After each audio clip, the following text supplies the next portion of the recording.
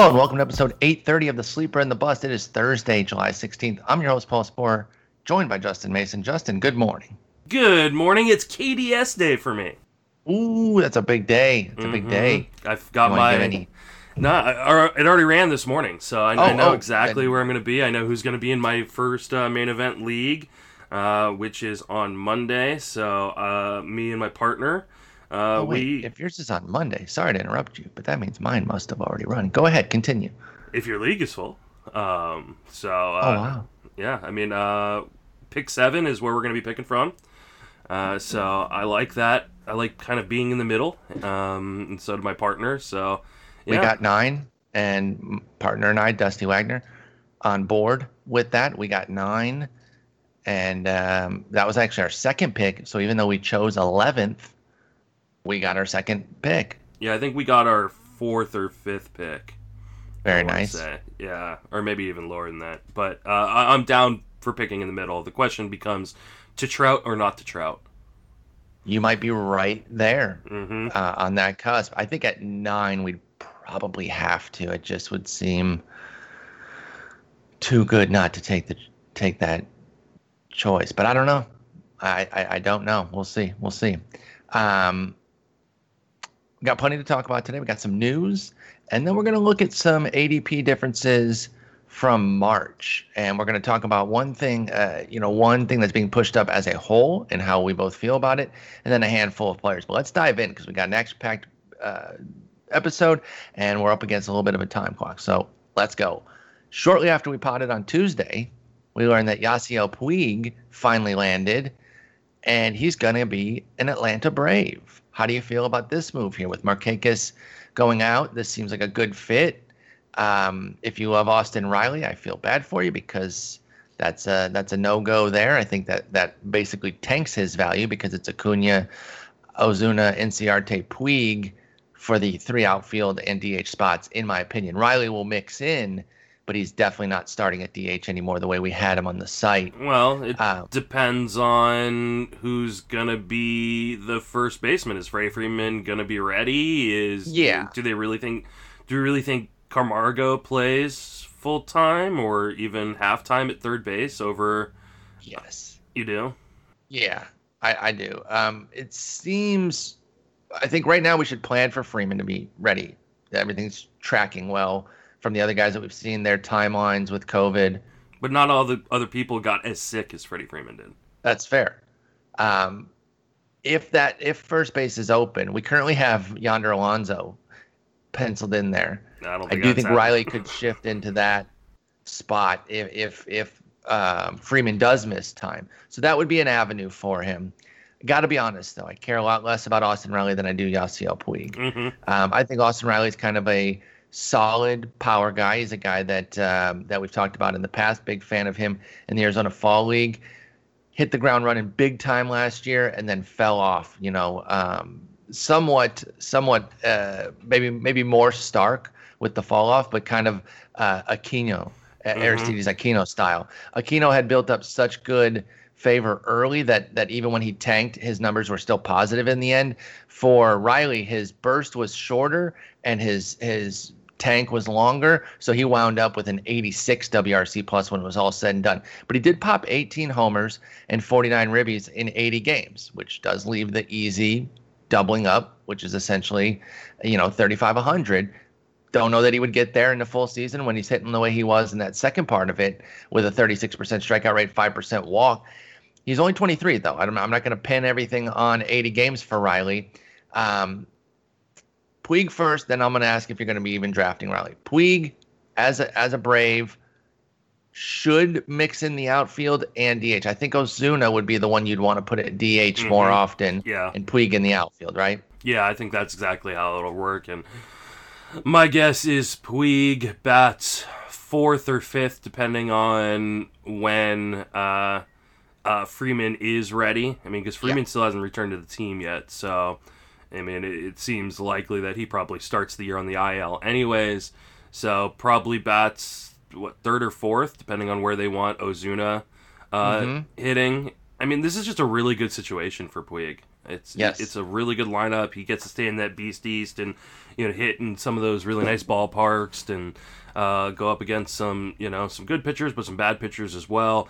I think this was like a must-do for the Braves, and I think I'm glad that they made the decision. The Markakis sitting out made it such a great fit for them, I think. And it really lengthens their lineup because right now they were pretty top-heavy. Let's assume, with Freeman back, they were basically kind of four guys and a bunch of question marks. Acuna, Albies, Freeman, Ozuna, and then you're Travis d'Arnaud, Inciarte, Riley, Swanson, Camargo. I know you love Swanson. My boy. So, there were some questions. And it's crazy sometimes how one guy can really turn things around. And I think he really lengthens the lineup there because they put Freeman 4 or 3, and then Ozuna, Puig 4, 5, however you want. Now the top half's really strong. If Swanson does pick up where he left off last year before getting hurt, that's now all of a sudden you got 6 go-to guys. And then the bottom third of the lineup, you're never really expecting that to be the core of your team anyway. Let's get back to Riley real quick then. With this kind of putting some cold water on his outlook, but the Freeman avenue still being there maybe to at least start the season as like the first baseman and still mix in, are you drafting Riley in 12-teamers? No, definitely not. 15 probably not still. Okay. I don't want, out on him. Yeah, I think I was pretty much out on him to begin with, and this kind of just is a nail in the coffin. I especially in 15-teamers, like I want guys and 12-teamers. I want guys that are going to play full time. Like I feel pretty confident about their playing time, or at least have like massive upside. And while Riley does have upside, I don't think it's as massive maybe other guys going around the same spot. Because you can find so many guys like that. And I don't say this to demean him, but it is kind of a generic power output, which can be good. Like those kind of guys, you can really thrive with them when they're hitting 250, 240 with 30 homer upside over a full season. But that's not hard to find. So do I want to invite playing time issues along with that? Nah, I don't think so. So that's where the Braves situation is right now. Keep a close eye on Freeman to see if he's going to be starting with the club. That will obviously change some things playing time-wise. But once they get going, he'll obviously be at first, and then Puig or Ozuna will be at DH. Maybe Acuna gets a day off of his feet, stuff like that too. All right, next bit of news that we have here. Jacob deGrom left his recent start with some back tightness, but the MRI came back negative as far as not showing any sort of issues there. Looks like it's just a little bit of day-to-day back tightness. Anything that has you worried here? No, I mean, this exact same thing happened in 2018. It meant he didn't start opening day, but his 2018 was amazing. So, like, I don't think there's much to worry about here. Maybe his, start gets pushed back to open the season, and he starts game 3 instead of game 1. But yeah, which would be a minor bummer, but not the end of the world, right? Yeah, no, I'm not worried about it. Yeah, I'm not going to belabor this and go deep. I just wanted to mention it since he is the top pitcher for many and no worse than 3 or 4, depending on how you shuffle those top 4 guys. Byron Buxton, we talked about his injury. It was a little bit of an unknown status. It is a sprained foot, but he says he's going to be ready for opening day. Now that we know the severity and everything, where do you come out? Because I know we had said, well, this sucks. He gets hurt again. We kind of made fun of Chris Liss, which is easy to do because he's the Buxton guy, and God, he loves Buxton so much. Are we getting back on the Buxton train, or were you off it before? To be honest, I actually can't remember if you said that you were off it before on Tuesday. I'm kind of ambivalent on Buxton. I mean, he is a guy that you can get for cheap speed if you miss out on like the Trey Turners or Lindors of the world, a little bit later on. But at the same time, I do worry about his injury history and his cold streak histories, because if you get either of those, then his season's shot. There's not going to be enough time for him to catch up. So, it's unlikely I take a shot on Buxton, next week in my mains or my OC. But I'm not like burying him either. Yeah, I would agree with all of that. The one thing that really gives me some trepidation, though, is the fact that you can't really carve out a realistic scenario where he moves higher than 9th in the lineup. No. He's kind of locked in there. Maybe 7th if Arias wasn't doing all that much and Buxton was really taking off, he could flip spots. But you'd have to get Kepler like tanking or Polanco tanking to really get Buxton in the top half of the lineup. So while that is a great lineup, you're still drafting a bottom third guy on at a team that doesn't run. I mean, they exactly, stole because the fewest, why would they? Yeah, they stole the fewest amount of bases last year, and if you think that is going up, you're wrong. And that's a top 10 round pick. Well, just about. He's actually 153. Buxton is. But as high as 118, as low as 239, and I bet that 239 happened right when the injury came through. So with clarity on his health, Buxton is usually a top 10 round guy on a bottom third draft order for a team that doesn't really need to run because they mash so well. Why take that risk? It's tough. I love the talent. I really do, and I do wish him the best. I'd love for him to go off. But I really think that if and when he ever breaks out, Buxton will not be on my team. I'll be watching it from the sidelines. I just feel that way. The Twins stole 28 bases as a team last year.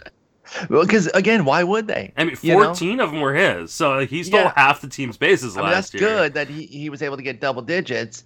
But you just can't really imagine. It's hard to put Buxton as like one of those double-digit guys for this year, because that's what we're seeing. You know, someone who could get double digits this year in the 60-game sprint, that's amazing. I'm not sure Buxton can be that guy, because also with his health, do they want to take the unnecessary risk with him? It's not even so injury. much about the out, but a foot injury, exactly. So I agree. I think I'm likely staying away unless he falls. If he did fall into that 200 range when he went 239 as his latest pick, I would pick him in that range. But where he's likely to go in my estimation, which is in the 120 to 150 range, I don't think it'll be a part of my ball club. All right, next up is Julio Rodriguez, excellent prospect for the Mariners, has a hairline fracture in his left wrist. Now, this is a 19-year-old, super, super talented, very unlikely to play this year for a Seattle team that's rebuilding, and he has guys in front of him anyway. We talked about Jared Kelenic a little bit on the last episode, and even Kelenic, who's 2 years older, has a tough path to really make the majors. So I really think it's a pipe dream that Julio Rodriguez would get up to the majors. He is on the 60 man though, so it is worth noting. But he gets this hairline fracture. Would this move him down at all for you in like dynasty? I feel like short-term injuries shouldn't really do anything, right? No, Matt Thompson made a point the other day that in this 60-game sprint, like throw proximity, throw things out the window for 2020. It's all about 2021. I think he should be fine. As long as it's not a hamate bone injury. And even that isn't guaranteed to stat power, as we've been seeing over the last few guys who got it. So I'm not worried about him. I didn't think he was going to be up this year anyways, so I'm not worried about it. Just, again, similar in a different way to the DeGrom thing. Just wanted to bring it up, even though we're not really having any action on it. Now, we got a couple bits of interesting Texas news here. Nick Solak's going to be holding down left field in the absence of Willie Calhoun, who does have a grade 1 hip flexor strain. He doesn't expect to be sidelined long, but unlikely to be ready for opening day.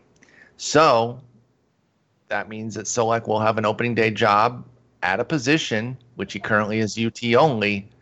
This is good news. And if he hits the ground running, I'm not saying that Calhoun would be ousted. I'm saying that they would finagle stuff to keep both in the lineup. That is my estimation. I'm a big Solak guy, so I'm taking the rosiest look here to be like, this could be really good here. If he's off to a great start, by the time Calhoun comes back, they're going to adjust something else and maybe oust somebody else from the lineup. How do you feel about Solak getting the opening day left field job, according to Chris Woodward, or likely getting it, I should say? It's not guaranteed, but he says, I see him getting those at bats. What's the quote?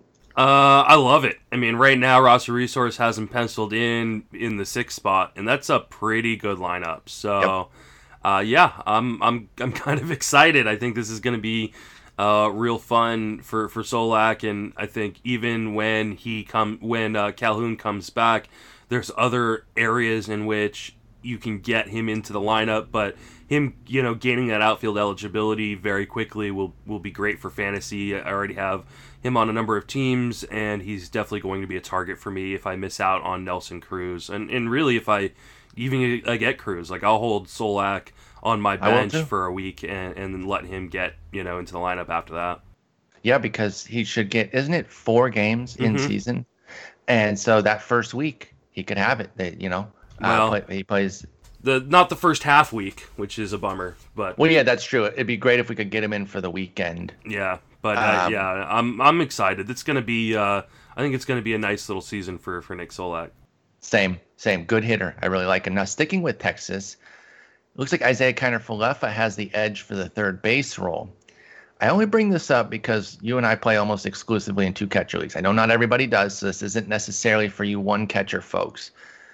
But there's something about non-catching catchers that I really like. I think it's a nice advantage that you can get for like a C2. And he's been known to run a little bit. He's not a great player. I'm not going to overstate what Kiner-Falefa can do, but a regular player, and I don't think he'd be full time because again, I think he'd be the loser if Solak's killing it when Calhoun comes back, because I think Solak would start to take some of those third base plate appearances away from Kiner-Falefa and get Calhoun back into left. But as it stands right now, he's going to start at third, likely. And how do you feel about somebody who has been known to run a little bit and is a non-catching catcher? Because I like that as a C2 with virtually my last pick. I can't imagine people are really going off for Kiner-Falefa. He was a pick 336 ADP so far in the sprint returns for the RotoWire Online Championship, which is the 23rd round. So it's not quite your last pick, but it's a pretty late pick. Any interest in Kiner-Falefa as a non-catching catcher? Well, here's the thing. I think this, and there were some people, including our buddy Vlad Sadler from Guru, who's like totally stoked on him, especially in light of this news, because, once he does get catcher eligibility, if he's playing. He already has it. I don't believe he does in NFBC. Absolutely. Looking at it right now. Oh, okay. Non-catching catcher, baby. I'm telling you. All right. I didn't think he already had catching. So that's the reason I brought him up. If he didn't have it yet, I probably wouldn't have brought him up. But Kiner-Falefa is already catcher eligible. Wow. And if you're getting somebody who's not going behind the dish very often, he's going to spot Chirinos a day off here and there, but the bulk of his time is going to be on the field, on the dirt. He's pick 213 is his min pick. Like, so people are starting to pop on him. He's gonna. Okay, I'm not doing that. Yeah. I mean, here's the question: would you rather have him or Austin Nola? Well, now Nola's the guy who doesn't have this catcher but eligibility we expect yet, him but to I get it. expect him to get it, and I love him. I'm gonna go Nola because I don't think Nola's price is going off either. Mm-hmm. Yeah, I think I would rather have Nola too. Yeah, I'd rather wait on Nola. Because, listen, Kiner-Falefa, again, a little bit of speed, has 10 stolen bases in his 618 career plate appearances, so basically a season. But he has a 71 WRC plus. I don't want to overstate the value here. It's just that you're looking to do different things at the second catcher spot there. And I always like somebody who isn't catching. Like when Gaddis had catcher eligibility, but he was like playing outfield and DH. You love that. Now, he was a different kind of fantasy player. But I think Kiner-Falefa could maybe be a 3 homer, 4 stolen base kind of guy for somebody, and that could be interesting. But if he's going in the pick ahead of pick 300, no chance. Yeah, and I mean, he's gonna, wherever he bats, it's gonna be at the bottom. So, I think he could be a 3 homer, 4 steal guy in like a larger season. Like, I mean, he's never had he's only had 4 home runs once, and that was in 111 games. I just don't know that he's got the power to make that much of a difference. He'd really have to run to be high impact and get like 5 steals, which I know sounds silly, but that would be a big impact from a catcher. From a catcher, it would. Yeah. If he was 2 homers, 5 steals, hitting 265, which would be his high. Would you rather have him or Kurt Suzuki? Kiner-Falefa or Kurt Suzuki? Suzuki. Okay. Even splitting with Gomes, he's just a much better hitter. Suzuki is going pick 321 in the sprint OCs. Would you rather have Falefa or Jason Castro? Oh, Castro. Yeah, Castro's going 341. Yeah, so it looks like, especially if his price rises for Kiner-Falefa, it looks like I'm not going to have him. Yeah. But I was thinking if he was staying in the 300s, that 213 min could just be an outlier. It could easily just be the one person. But with him being in the news and people seeing that he's third baseman, if he starts inching up toward the low 300s, high 200s, I can't do it. He hasn't shown enough to be that interested.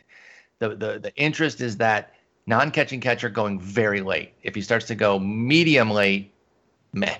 But I just wanted to bring it up. And like I said, I think that Solak would start to hone in on his plate appearances if Solak's doing very well and Calhoun comes back ready to go.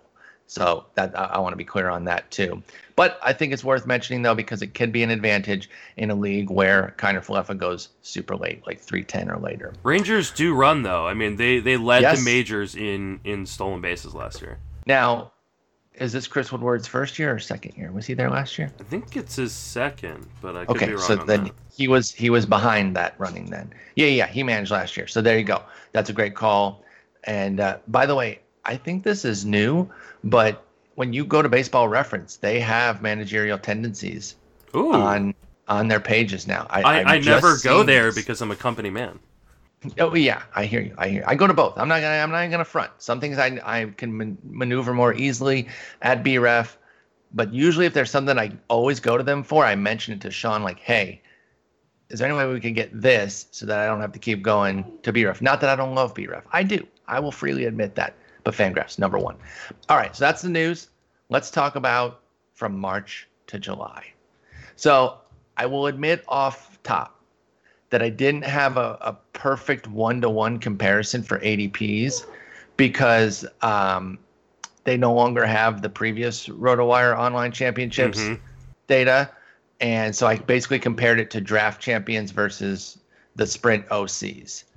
That said, I don't know that it's going to differ so much that we can't utilize this data to find some trends here. So I've got one trend as far as a group of players and then 6 players that I want to get your thoughts on. First and foremost, looking at the biggest movers upward, 16 of the top 17 are closers. Mm-hmm.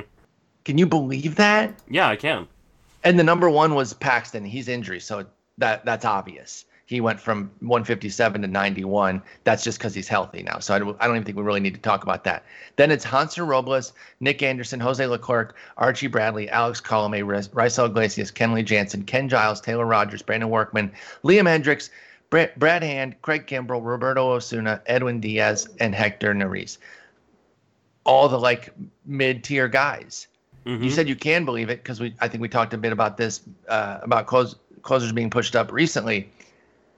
With this kind of move up, I'm peeling back, man. I thought I was going to be wanting to get at least one great closer and maybe 2, but not at these prices. I think I'm starting to veer the other way on this. I mean, what are you going to do though? Because I mean, in an overall contest, you have to get saves, and I can get some though. I'll take Joe Jimenez. Yeah, but I think Joe Jimenez is going up too, so I don't think that's like. Yeah, but he doesn't cost anywhere near. I won't say anywhere near, but. So I only did, by the way, I only did top 150 players for this because I wanted to see the top 10 rounds. Jimenez, let's see, he was 221 in March. I mean, I generally like to get better closers to not mess with it. I'm not going to punt saves, but I'm not paying these premiums. I mean, here's the only issue with that strategy, because I don't mind saying, well, I'm not gonna mess around with that, that first group or that first 2 groups, because I'm just not willing to pay the prices on that. If 2 other people in your league feel the same way, someone's gonna pop on Jimenez before you, and then what are you left with? It's you're gonna be left with guys like Ian Kennedy or That's fine. I mean, if that's what you want to roll with. What's the difference between Jimenez and Kennedy, really? Kennedy could lose the role because it's Matheny. Well, yeah, but I mean, I don't know. I like Jimenez because I don't think he's going to lose the role. So I think he's a really good target. But freaking terrible. The question is, how early are you willing to pop on him? Because in the main event, 162 actually in the sprint OCs. He went 139 in the main event. So yeah, he's not even my guy then. I'm going Daniel Hudson. I'm going pieces of bullpens. Okay. I still don't think there's going to be that many set closers. I think there's going to be enough saves.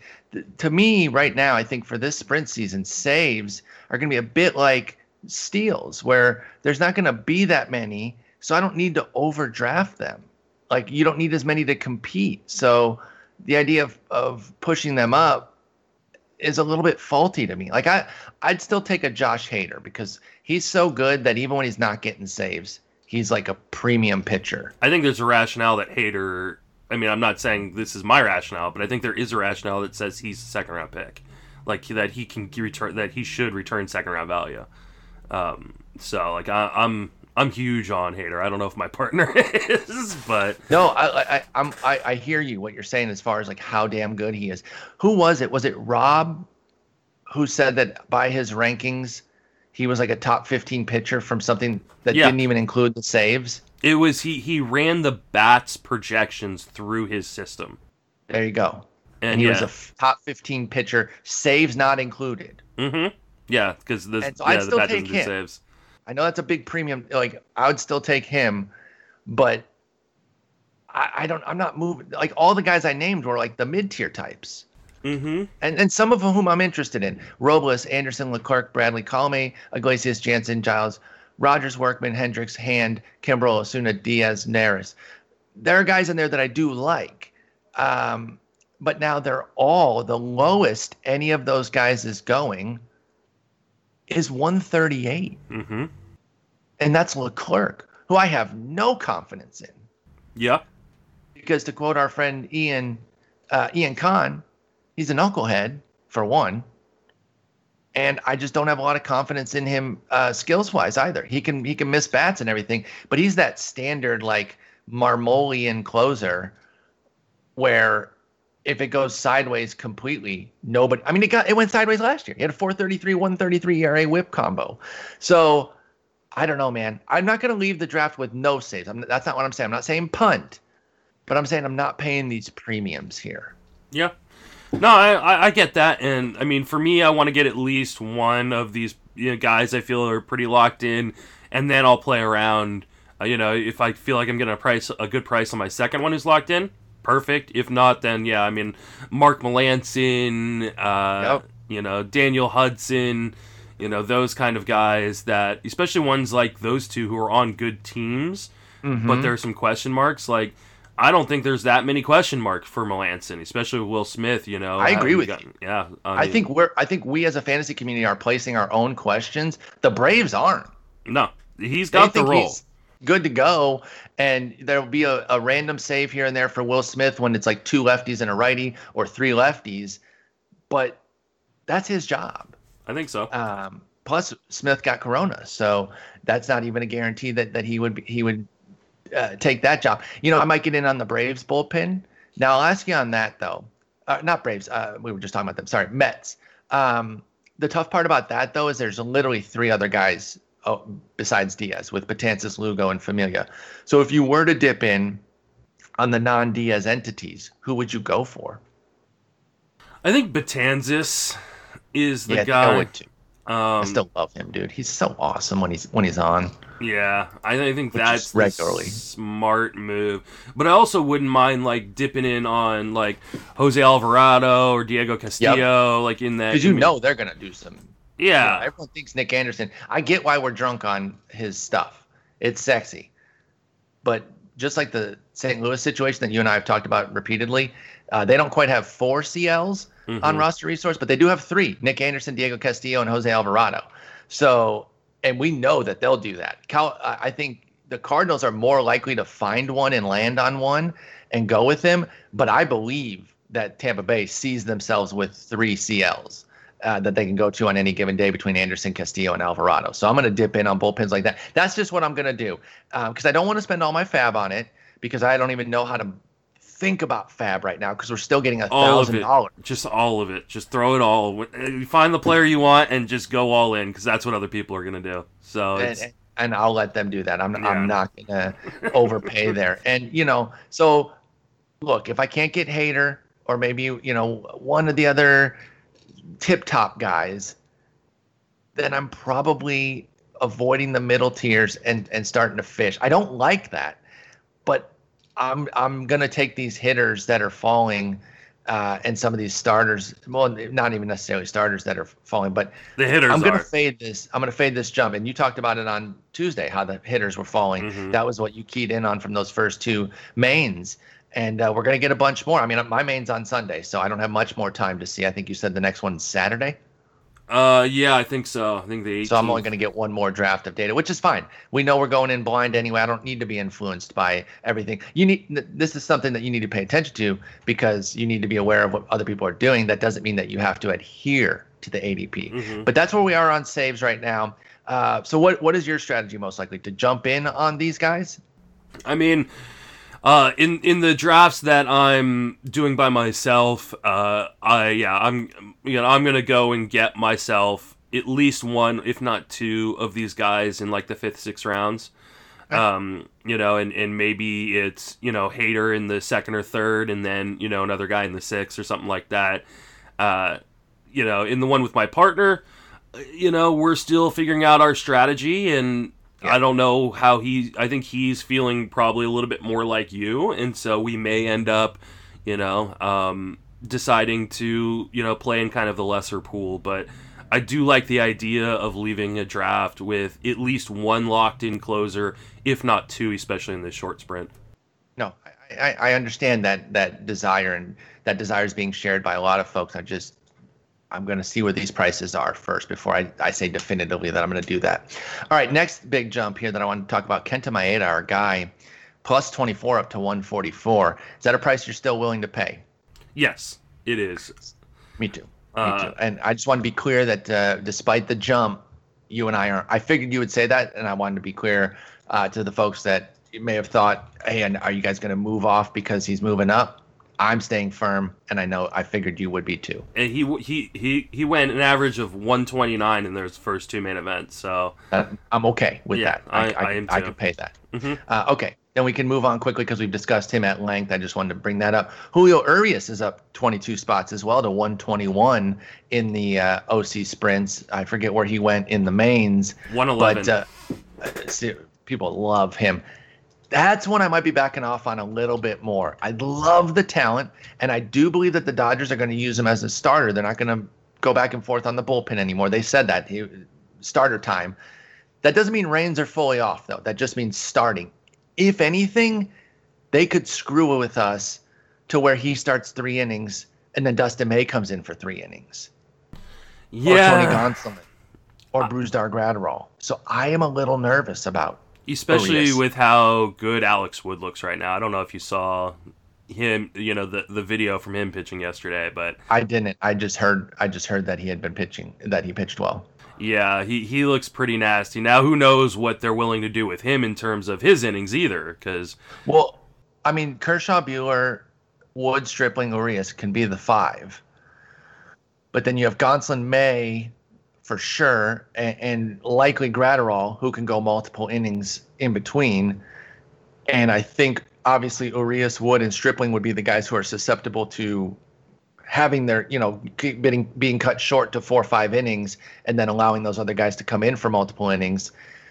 I just wonder if they're going to continue to kind of coddle Urias. Not that he needs it, but they think he does. Yeah, I think there is reason to be a little bit cautious on this price, especially at 111 in the mains and 120 in the OCs. That's tough, man. I really like the kid, but I don't know in a 60 gamer if I can. And trusting the Dodgers, man. Nick calls it Dodgeritis because they are not afraid to do. It's Tampa Bay Ray type things. It's ahead of Maeda. It's ahead of Zach Gallen. Yeah, come on. It's ahead of Matt Boyd. It's ahead of Kyle Hendricks. I don't think I can do that. Yep. And so I don't think I'm going to end up with Urias outside of the shares that I already procured before this. A guy we briefly mentioned on Tuesday, I just wanted to point out, going the other way now, biggest falls, Charlie Blackmon down 29 spots to 70. Now, that was obviously coronavirus related, but now it looks like he's going to be back probably even for opening day. And I assume as that news floats around that he's going to move back up, where do you think he might land, and how interested are you? Let's see. I'll tell you, he was 69 in the mains, which is pretty nice. I mean, 69 puts him right around Stanton. Interesting. Yeah, smack dab in between Castellanos and Stanton. I think As far as outfielders, I think I'd still want Castellanos, I would too. but I do think that that's the right area. So if he stays there, you're on board to get Blackman. Yeah, I think I am. What if he moves up to? Well, if he moves up at all, would you be out?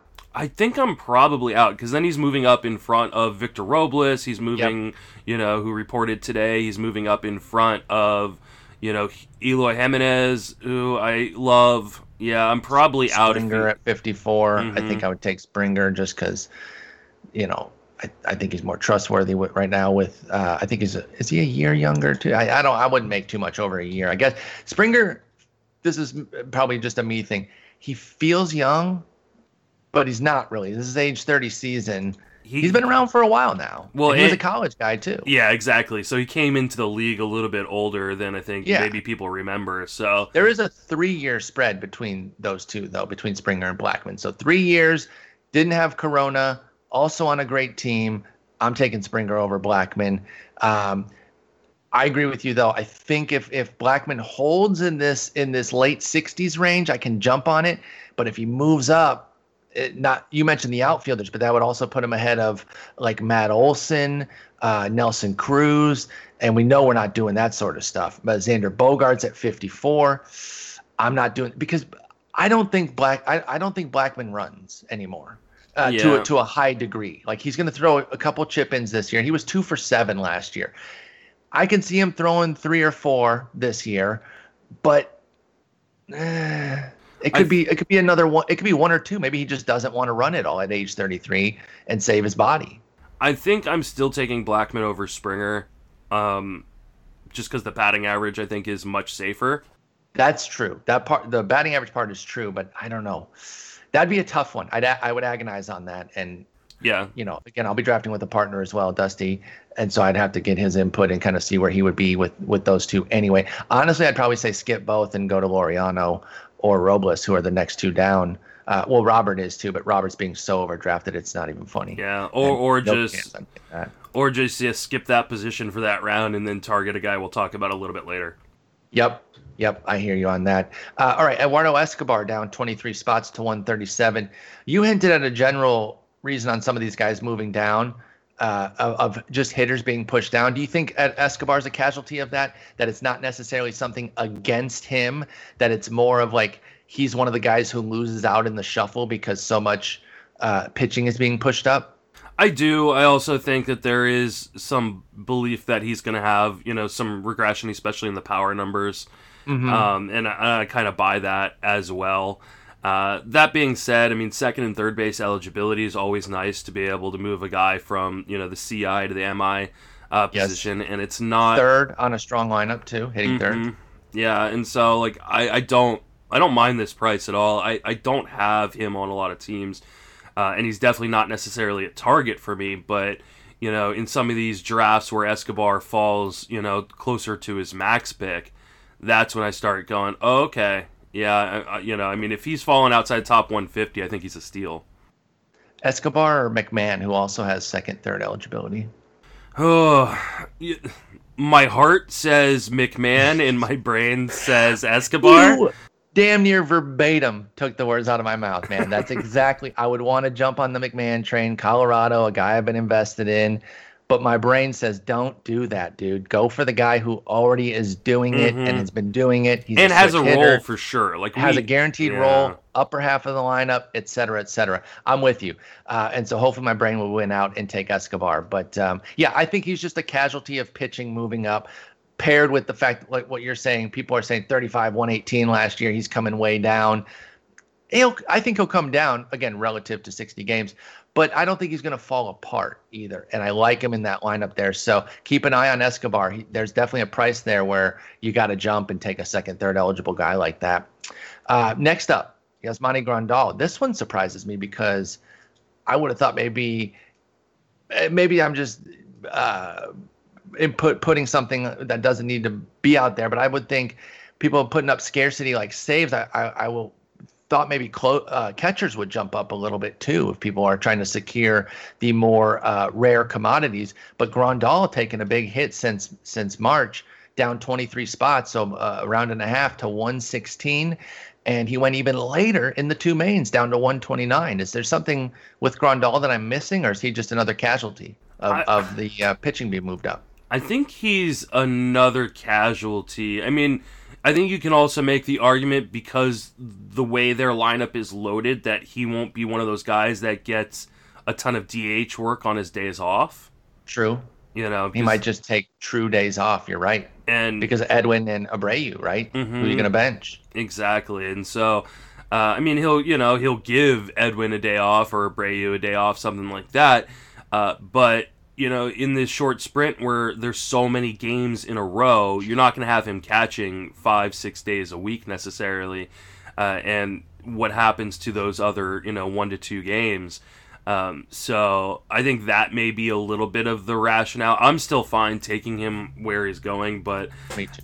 I don't know that I'm going to end up actually doing it. So I think there's just too much other talent going around him that I feel more comfortable about.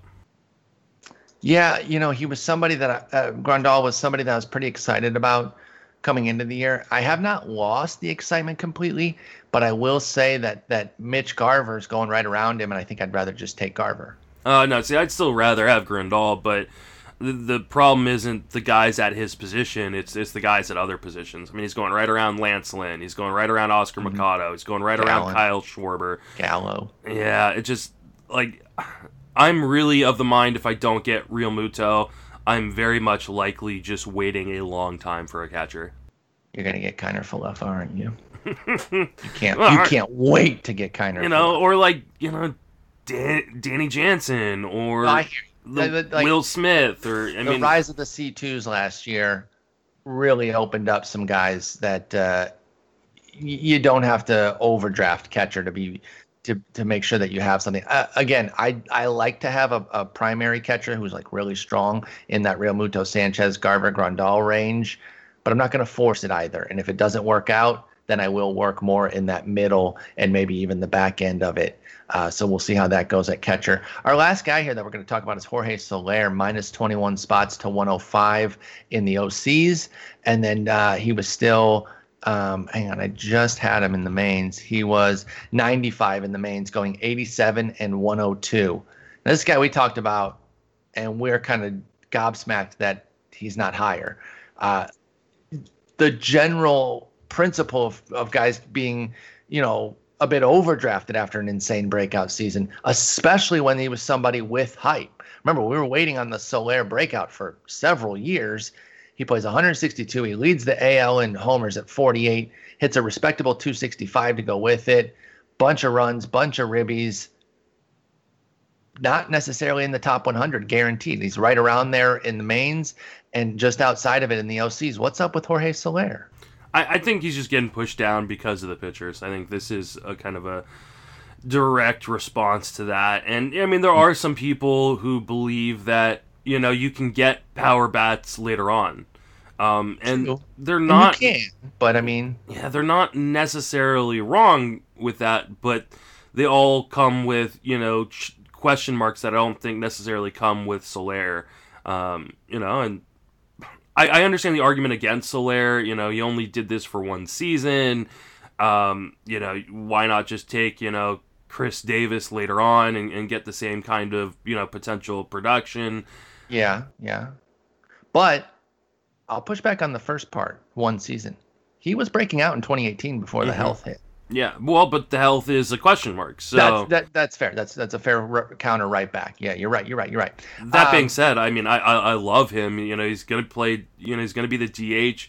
And that, should help keep him, protected and healthy like it did last year. So I think, I'll definitely be targeting him in some drafts coming up.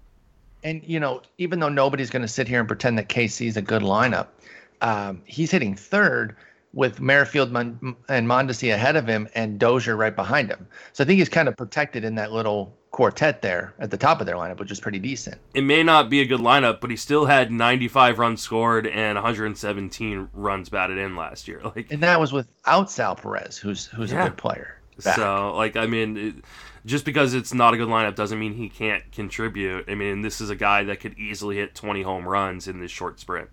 Absolutely. So we do like Soler, and we could see ourselves taking that discount from where he's dropped a round plus since March. So that's just a handful of guys. And then, of course, the saves thing that I wanted to talk about.